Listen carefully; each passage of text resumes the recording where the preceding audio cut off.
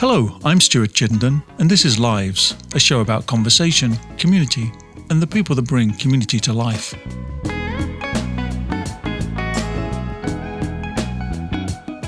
My guest today is Jamie Vesey.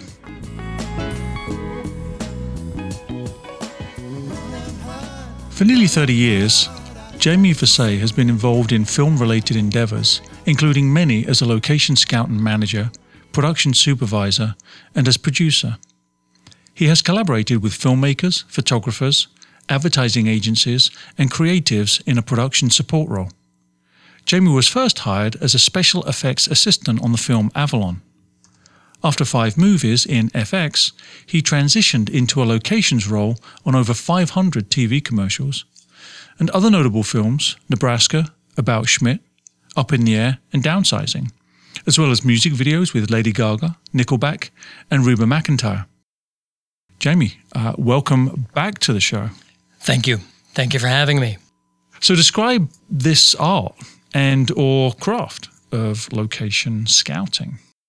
Location scout, the occupation of, and it is an occupation, is finding locations for filming, sometimes photography, for filmmakers, photographers, creatives, where it is not a built set for the show.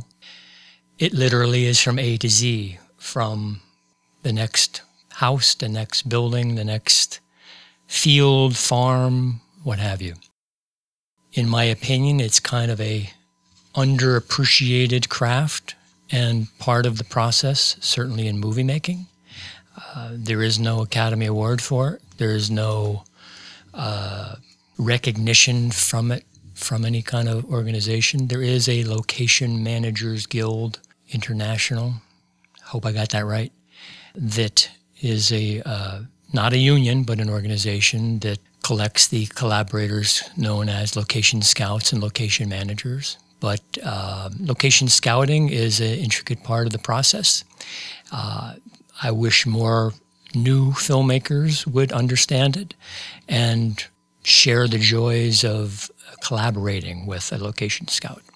So I think that's an interesting word that you use, collaboration, because it seems to me when I think maybe a little more prosaically as someone who just appreciates film and isn't involved in the work of this kind of endeavor, it seems to me that the location itself on the screen speaks to the aesthetic, emotional tone that a film is able to produce, which I think must emphasize that word collaboration between you and the director. So the aesthetic, but then also just the pure logistics. That's correct. A vast amount of elements go into decision-making with selecting one location. It begins back in the beginning where someone has written it in a script. Now, what is the budget that we have? Or is this going to be a location, or is this going to be a set that's going to be built? And then is it creatively, what does it look like? Is it a period piece? Is it not? Is it science fiction? And then your chief collaborator alongside the director is the production designer. And on a movie, most times the location scouts are answering more to the production designer than they are the director. Because ultimately the production designer's job is to provide what the locations and the sets will look like. Then they're collaborating with the cinematographer to capture the best part of that location or that set. Now, to your point about practicality, there's many boxes I check when looking at a location. Say for a house, for example. First of all, it's the look. Then it's the scope and the scale of it. Will a crew of 5 fit in this house? Will a crew of 50 fit in this house? Is this house safe? If, say, for instance, on the movie Nebraska, elements such as safety were forefront because these homes existing locations of abandoned houses were, often in tough shape. And that could be everything from supporting the weight of human beings and equipment to environmental. So safety. And then, yes, practicality of where is that crew of 50 going to park? Where are all the vehicles going to park?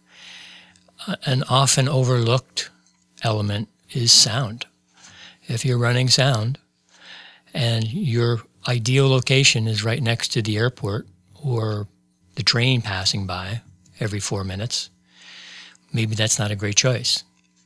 But there's tricks to the trade about getting around certain things, but certainly safety should never be second-guessed. So those are a few elements, but yes, all of the things you said, plus. I'm wondering if you have an encyclopedic mental or maybe physical virtual database of places. It's ingrained in you that whenever you see a place, either informally or formally as part of this location scouting work, that you're compiling this massive compendium of locations that you might be able to use for a specific project or just generally. Yes, the short answer is. I've tried all of the database software and the massive Excel spreadsheet and archiving, and I have failed at all of those. What works best for me, and this is just me, and my colleagues may disagree, but it is exactly that. The majority of it is in my head, and I can recall many things. Ego aside, I am so good, especially with our state, that I can pick out exactly where somebody may even share, say, an image of. Here's what we're looking for. I know where that is. Here's the kind of house we're looking for. I have that. If something that comes down the pike that is a total new find required, well, then that's what we do. But yes, it takes that. That's another skill set that is an important part of it. I took a photograph 3 years ago of a barn on a small side road in Nebraska and then pushed it out on social media. People liked the image, but you were the only person that said, I think I know that, and you named the highway and the town that it was nearby. I think I remember that, yes.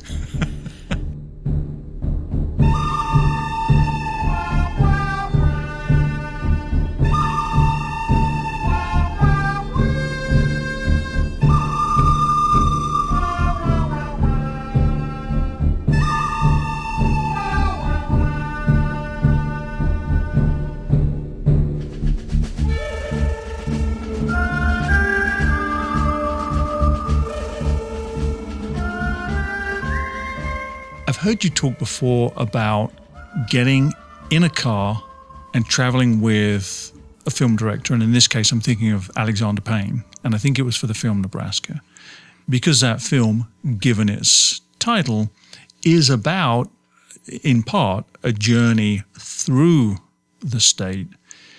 My understanding is that you traveled with Alexander Payne for the purpose of identifying the locations that you wanted to suggest and he wanted to possibly use. So is that correct? And what was that experience like? Yes. It's if there was a label to it, it would be called a director's scout. This is where the director gets to go out and see the lay of the land and be inspired and see what exists in those particular areas. In that case with Nebraska, we did a director's scout sort of to the way that happened in a movie, where they do a road trip from Billings, Montana to small town Nebraska. And it was myself, the director, Alexander, and the other key collaborator, the production designer, Dennis Washington. IMDb that guy. But it was fantastic. And it's ultimately, I could say professionally, a high point. It was a week from driving that distance. It was sort of open forum, yet we did have certain things we were looking for. Alexander's type of director that In the location scout process, you're looking at a script, you're reading a script, you're doing a breakdown in the script of where the locations, what locations are needed, where you might be able to double some of those locations. If back to the budget and back to the producers saying we're only going to shoot in X state, or see if you could find that particular location in that city so we can double it. So you always have that. So I showed up in Billings with my list, and I pull out my list of here's where I think we should go, and Alexander just shut me down quickly by saying, let's just get in the car and drive. And that's what we did. And it was an education for me. You're always learning. And he's also the type of director that he's not locked into a very specific type of location. For example, it was scripted that they stop along the way in Wyoming or Montana at a truck stop. And it was scripted as a truck stop. So we had looked at truck stops around the greater Omaha area and some of the typical ones that the locals will recognize. And it just was not the right vibe. So that was still on our list before we started. And somewhere in Wyoming, we were running out of gas, and I pulled in at a total random spot. It was a gas station / bait store / bar.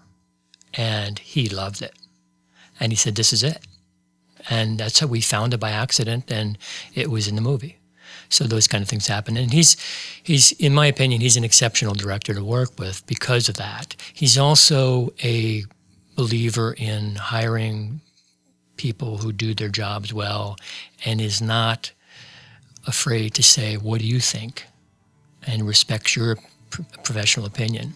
And I could say to him, I think at this point in my career, that when I can say we can do better, we move on. And it's a mutual respect, which is great.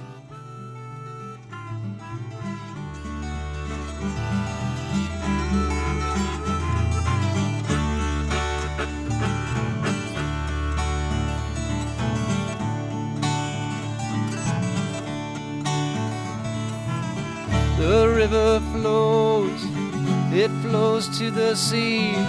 Wherever that river goes, that's where I want to be. Flow, river, flow, let your waters wash down. Take me from this road to some other town.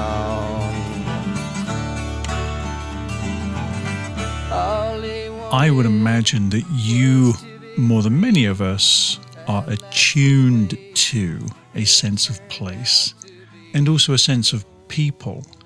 I'm wondering, therefore, if you do feel, as a location scout, as if your eye and the way you encounter the world and you let it encounter you is maybe a little more nuanced, maybe a little more focused or amplified. Is there a difference in how you see the world? Seeing the world specifically with a location scout's eyes, yes. I'm a big fan of good design and of everything, from things you hold and touch to homes to a scenic view, the inside of a restaurant. From, again, I'm location scouting life. Maybe that's the new title of my book. Many of the same boxes I'm checking when I go on a location scout are happening by default when I walk into a restaurant or go on vacation or have a conversation. And we can't hear each other talk. Why don't we sit near a window where there's better light? Such like that. Now, to those who aren't thinking like this, which is probably most of your audience, they probably think I'm crazy, but this is my dread. To answer your question, sure, yeah, I do that for starters, but then it's meeting people and looking at the world in general. I just strive for better and a higher bar wherever I go and whoever I meet. And I'm interested in you if you're talking to me, but be interesting. I'm interested. Tell me everything. Show me your best work. Back to filmmaking. Why aren't we shooting in the best place as opposed to something you've conceded to shooting because this will be fine? Why not serve me your best meal in your restaurant? Give me less, charge me less. Little things like that. So yeah, I'm details. I think that's what makes me a producer too, which sometimes I do. It's these little details. Some of what you've described sounds less singularly attached to location scouting and perhaps an ethos that you have, a value that you have about life, which is give me the best, do the best, don't accept second best. Why is it the good life? Why is it not the great life? Is that fair? Or I think so. I'm also a believer in not being so analytical also. There's a time and place for that as well. There's a time and place for working very hard at doing anything. There's also a time and place for doing absolutely nothing and relaxing and enjoying that, which I'm also a fan. We put too much pressure on ourselves for things. Yeah. What food we eat, the work we do, the hours we need to be doing something.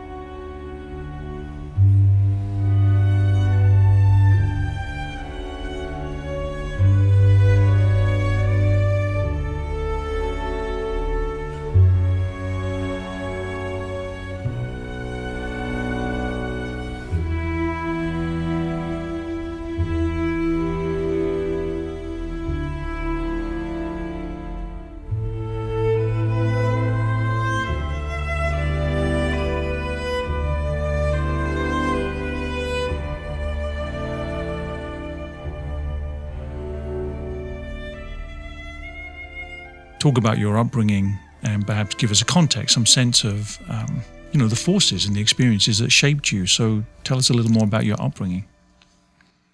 I grew up in a small town in Pennsylvania, and it was small enough, similar to most small towns in the United States, where certainly everybody knew each other. There was all the throes of good, mostly. Blue-collar family, blue-collar town. And I got to experience a lot.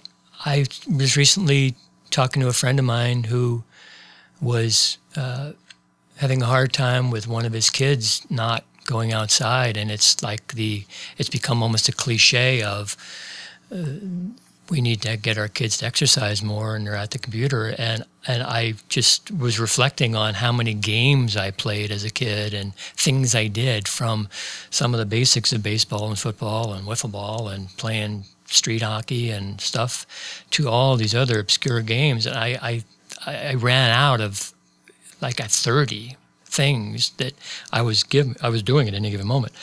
And it was great. I mean, it was a great upbringing, and I start talking like that, and now I sound like the old timer.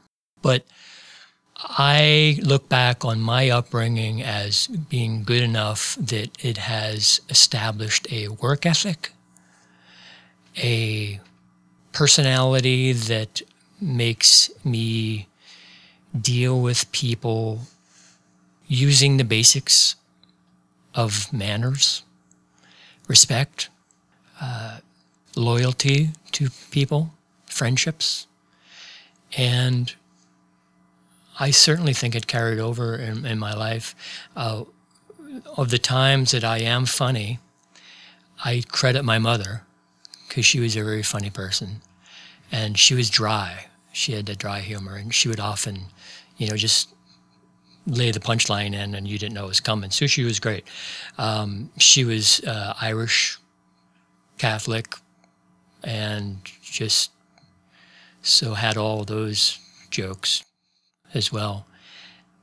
My father was a blue-collar dragline operator in the coal fields, which The definition of that is, I guess, Google it before I try to explain it.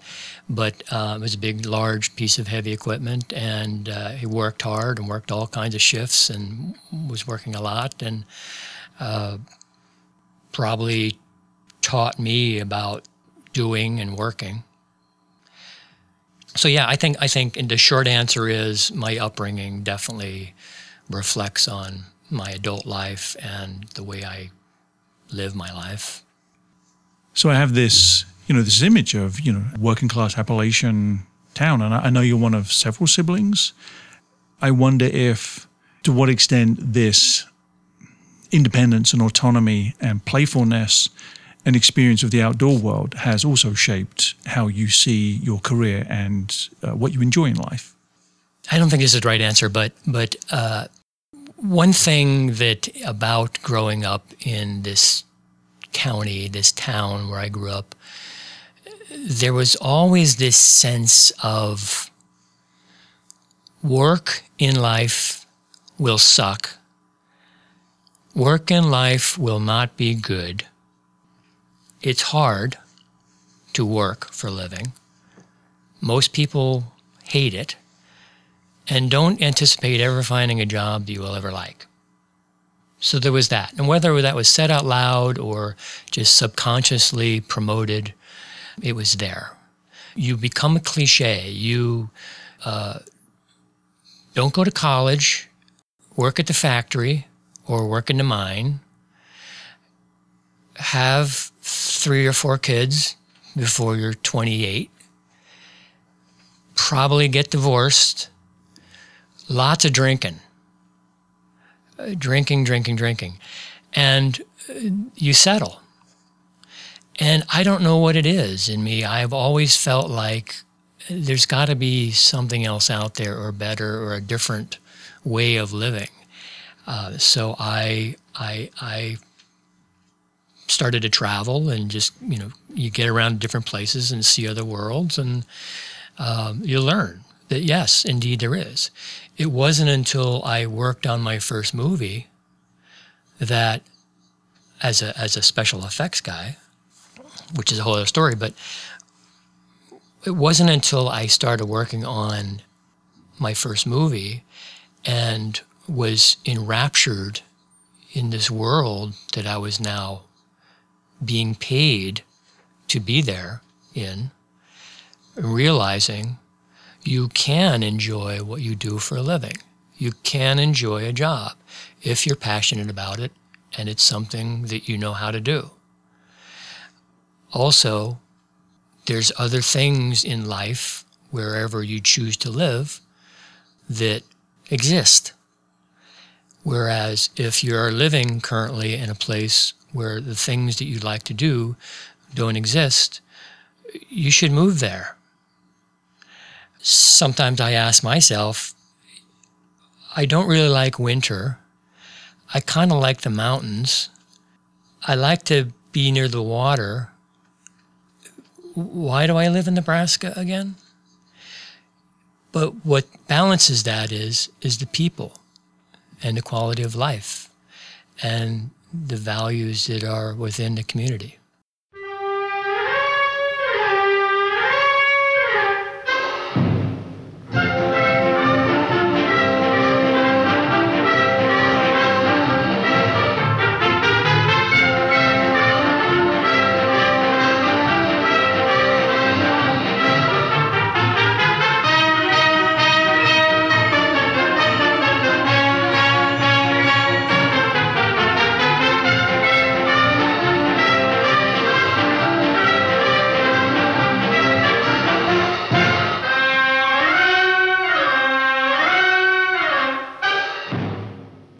How did you stumble into what turned out to be a realization that you could have work that you really enjoyed, which was your first movie, Avalon?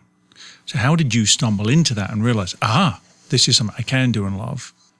When I was a kid, I would look at movies and watch the end credits and were convinced the names that were in the credits weren't real people.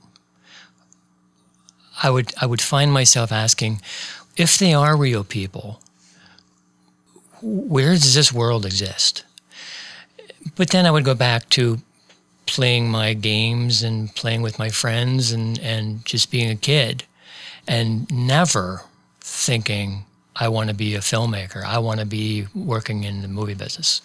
Never on my radar. Just, again, maybe it was back to that thing of don't aim too high. Work here. Don't try to grow. Don't know. But one day I got a call from a cousin who knew somebody that was working on a movie in Baltimore, Maryland, and it's not too far from where I was living in Pennsylvania, and said to me, do you want to work on this special effects crew of a movie? And I said, I don't know what that means, but yes. And he granted me an interview. He got me an interview, a sit down with this gentleman, and his name is Alan Hall, and you can IMDb him as well, Alan Hall. And before you know it, I was moving to Baltimore, Maryland, and working on the preparation of this major motion picture called Avalon. I never really stopped along the way to figure out how did I get here, but I knew it was a great slice of life karma, and there was more of those to come. It was then when I was working on this first movie, and I tell people working on that first movie was a blessing and a curse. Blessing is that it was a major motion picture and large budget and had all the tools and massive amount of stars, and it was a period piece that went from 1916 to 1969. So every day you show up on the set, it's a different day. It's almost like it's a different movie. And I've got film school and relationships building and all the things you need to learn about to work in a business in one movie. And still paused to say, I don't believe they're paying me to do this, but I'm not going to say anything. And it went from there. And you establish relationships as you go. It's contacts. And that's how I eventually got into it. And that's how I maintain my relationship in it. But there was never a career track. There was never a film school. There was never an aspiration until I got in it.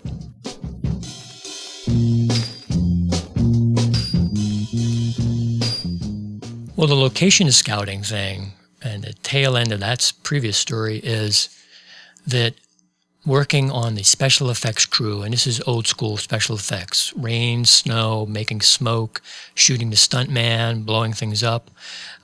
In the movie Avalon, I'm inside the burning building, stuff like that. But as fun as that all sounds, which it was, I was convinced I had some sort of production mind.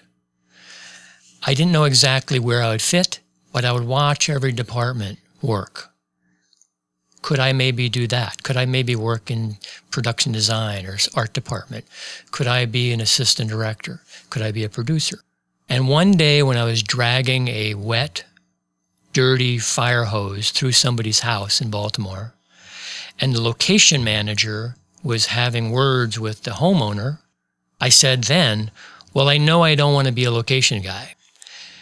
Another lesson in life, you should never say never. And it wasn't until I moved to Nebraska years later that a producer visiting Nebraska to shoot said to me, you should do location scout work because it's the first call that a project makes. And I told him the story of Avalon, and he said, that's nonsense. I decided then, yeah, I would do more location scout, and he was right. It is the first call is made. I traditionally will get more days on any particular project, days of work. And as it turns out, I'm pretty good at it. So it's all good, and it all came to be. I came to Nebraska from Los Angeles. I was living in Los Angeles. Oddly enough, small world again. My cousin, same cousin who got me in and got me the meeting, was working in Lincoln, not in a business. He was worked for American Tool Company. And he called me one day, and I was in Los Angeles in between jobs, which is code for being in between jobs. And he said, are you working? And no, why don't you come out to Nebraska, see another part of the world, and we'll play some golf. And and so I did. I said, sure, I like that. You can never see enough places. And if you have the time and the energy and the resources to do so, do that. And I did, and I had no inkling of ever moving here. I admittedly played into the cliche of never being to Nebraska, and was convinced I would be driving around Buffalo and, all those stereotypes, and guilty. And when I came, I flew into Omaha. Back then, the road kind of sort of took you down closer to downtown. I accidentally drove through the old market, was so impressed, like, what is this place? This is great. And summarily met some wonderful people, and it was just a lot more of that something is drawing me here thing. I spent a week here visiting with him, visiting more of the area, flew back to LA and moved to Nebraska. And it's been good. Very good. The business of film has been a calling for you in many ways. It's spoken to you, and you found a passion and a talent for this field of work. What is the importance of commercial filmmaking for the broader community? That is a big question. I'll try to reduce it to a smaller answer. My first reaction is, I have hope for better, for more of filmmaking, film, whatever the definition of creatively assembling motion pictures to tell a story is.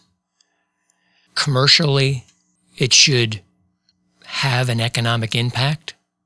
Commercially, and not necessarily mean how well the movie may do at the box office versus a production company making the movie here, paying people to work on the movie here, spending their money at all local vendors, from hotels to rental cars to construction equipment to lumber to bars and restaurants that will benefit from a crew being here. Many of them, by the way, get cash that they will happily leave in your establishment. But we don't have that here because of a big issue in filmmaking currently, which is film incentives. Short answer is it's tax breaks for filmmakers. Nebraska is a conservative state, and most often not as open to the discussion as, say, another more progressive state. The ones who have it in their state are doing well and are busy. Since we have no film incentives here, we are not busy. And what I speak of is major motion pictures being made here. The entire motion picture. Even some of the ones recently filmed here, partially, they were very partially. And I could speak to Downsizing, which was 4 days of production. Up in the Air, I think it was 3 days. Now, at the beginning of the conversation in these movies, there was high hopes of shooting more of the movie in both cases, but again, incentives drove it. There are many commercials, TV commercials, that are still shot here, and that is really the bread and butter of not only myself, but most of my colleagues on the crew. that's how they make their money, make their living. And there are surprisingly a fair amount of people in the state of Nebraska that actually make their living working in some sort of filmmaking. And filmmaking is a commercial photography or commercial motion pictures.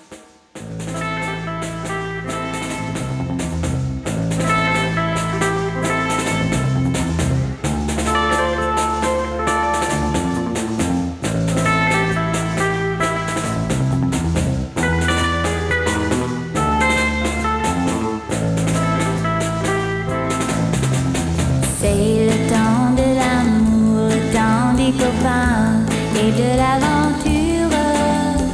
Quand le temps va et vient, on ne pense à rien malgré ses blessures. Car le temps de l'amour, c'est lent et c'est court, ça dure toujours, s'en souvient. On se dit qu'à l'instant,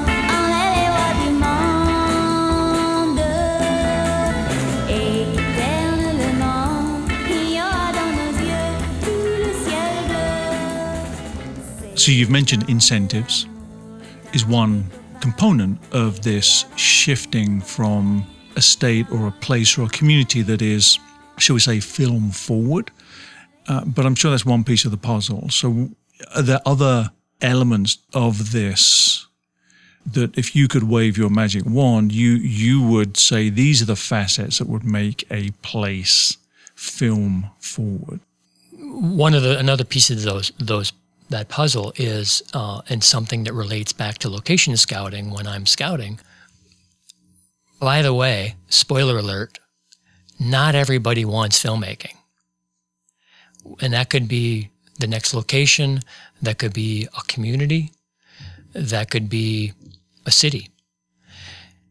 And it could be anything from not interested, talk to the next person, or just not being aware of the benefits of the economics, the back-end tourism aspect of it. When an iconic location is used in a movie and the movie does moderately well, and that location or locations are part of the story, tourists will show up later and frequent those establishments within that area. One single location example is the baseball field in Iowa, which was from a movie shot 30 years ago. Another example is Alexander Payne's movie Sideways. Not only did it impact a whole region of the United States and California, it impacted an industry of winemaking. These are some of the benefits of welcoming a movie crew. Sure, it probably should be of entertainment and creative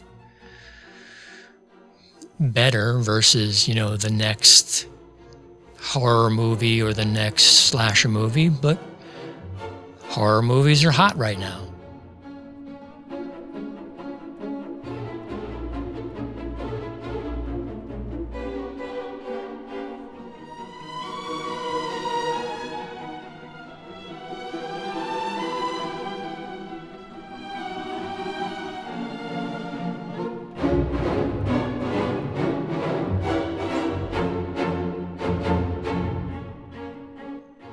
Sure.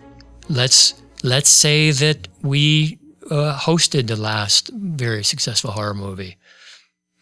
What that means is, if the production comes, the movie is made, all is well, nobody got hurt, the production company goes away with a good feeling of the state, they will tell their friends, maybe they themselves will come back, maybe their friends will come, but unfortunately, because of the no incentives thing, that's the gatekeeper in our modern world of major movie making.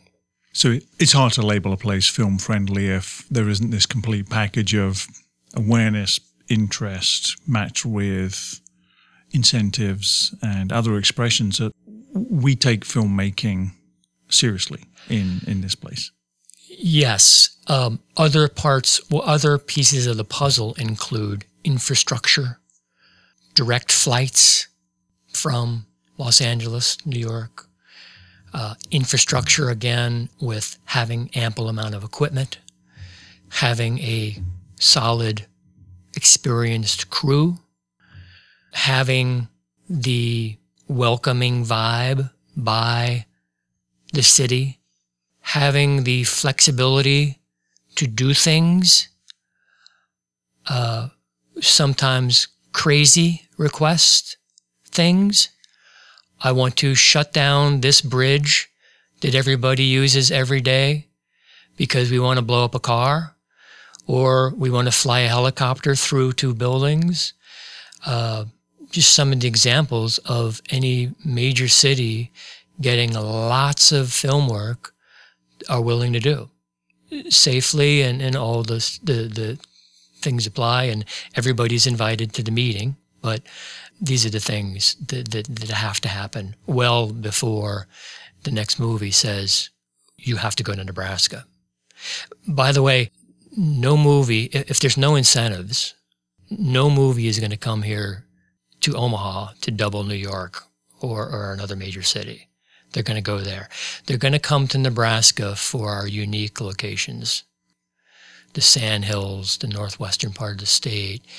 Recently, the Ballad of Buster Scruggs from Netflix, using the western part of the state. Again, for a limited amount of time, because of no incentives. But these are the things that we should be selling more because we don't have incentives. If incentives come, they will double cities because they're here already. But it's the cart before the horse. It's catch-22. It's every other metaphor you want to insert there.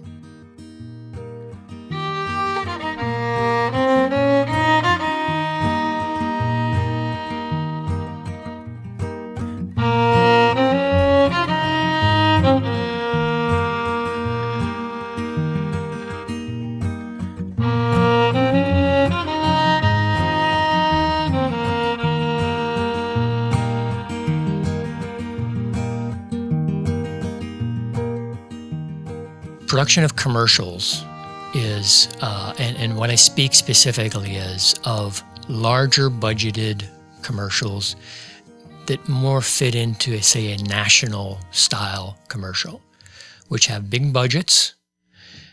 They pay crew better than a movie. They're short-term work, but if our state could market to advertising agencies and clients, national brands, more than they can the next golden goose of a movie, they will be more successful. And we will get more work. And it's a microcosm of filmmaking, of movie making, process-wise. So the crew then gets the practice. You're building your infrastructure. You're still paying people to learn. You're impacting those local vendors. It's an economic impact. Short term, but it's something. So why not do that? I can tell you that some of commercial production companies are now hunting for incentives as well, and some states are, but back to us not having that thing, we can benefit from them for other things.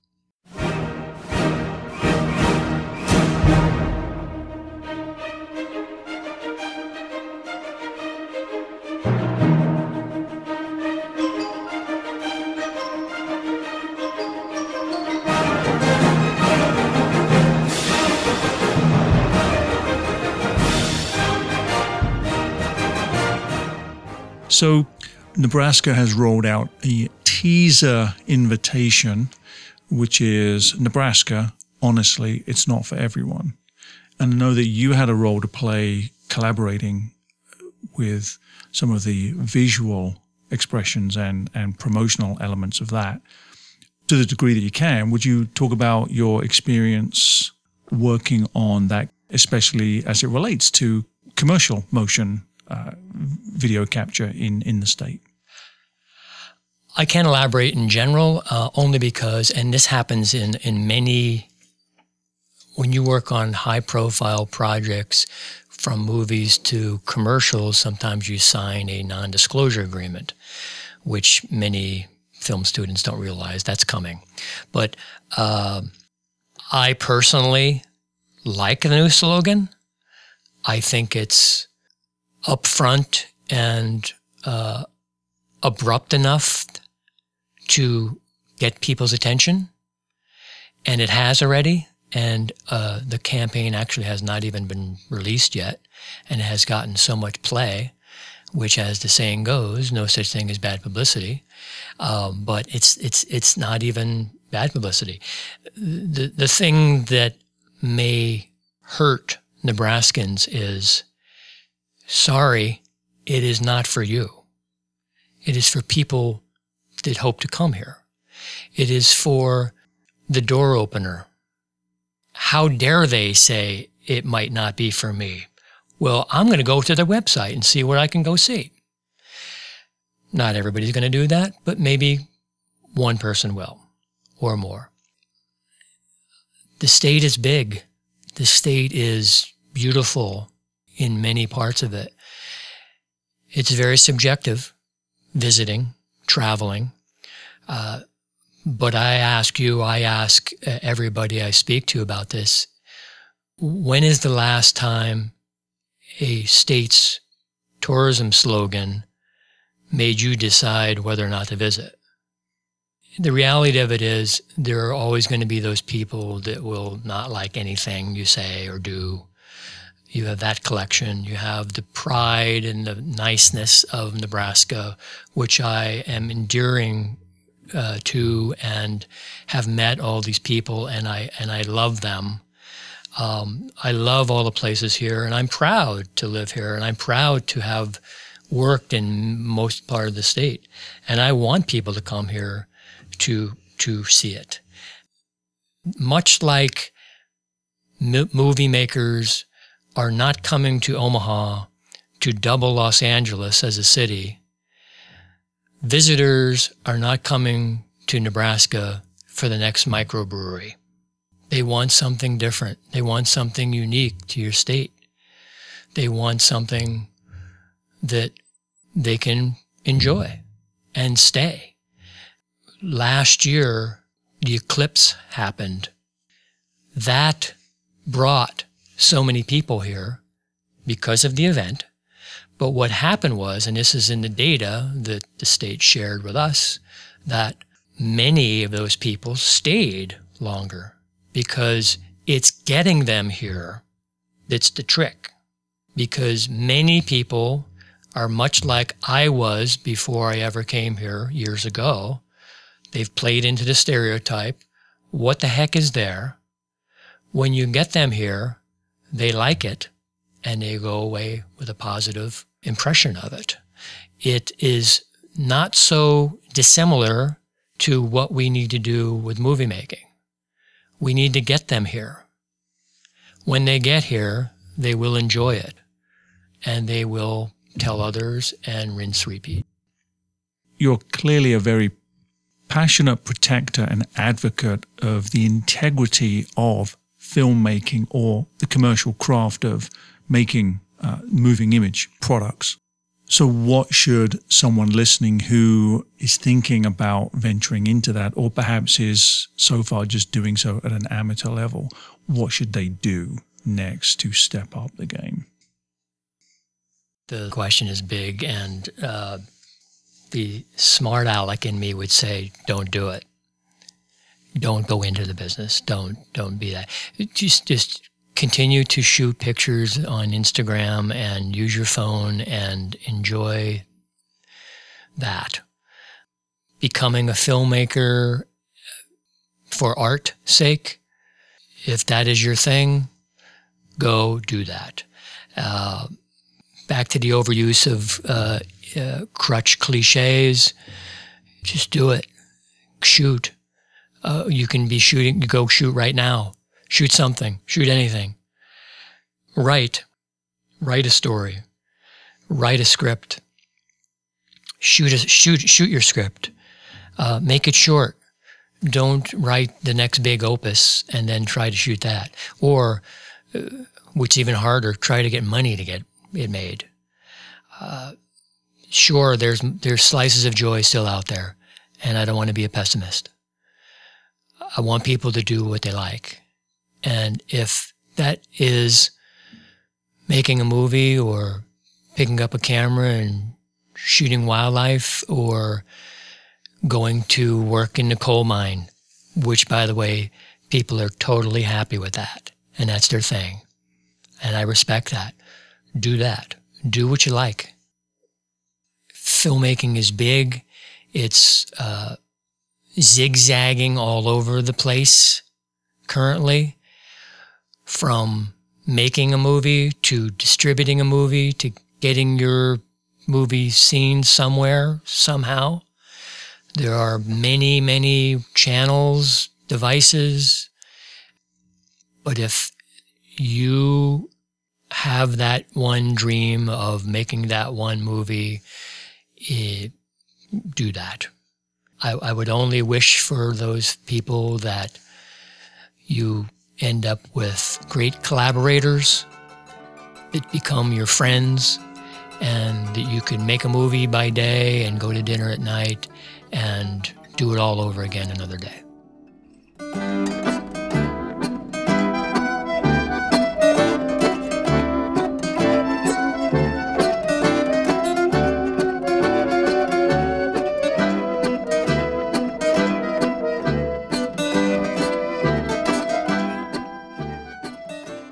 Live's radio show is supported by Humanities Nebraska, inspiring and enriching personal and public life by delivering opportunities to engage thoughtfully with history and culture. Learn more at humanitiesnebraska.org.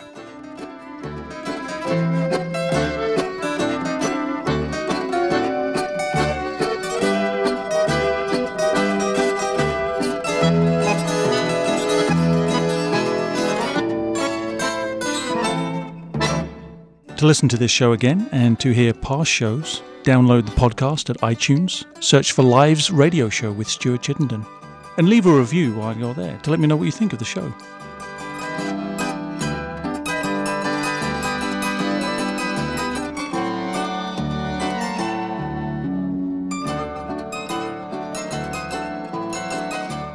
My guest today has been Jamie Versay. Thank you, Jamie, so much for being on the show.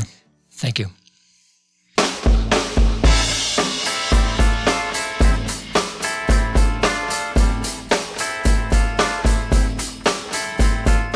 That's the end of this week's show. The magnificent Marion Fay helped produce the show. Lives is an executive production of Squish Talks. I'm your host, Stuart Chittenden. Join me next week for more community, conversation, and the people that bring community to life.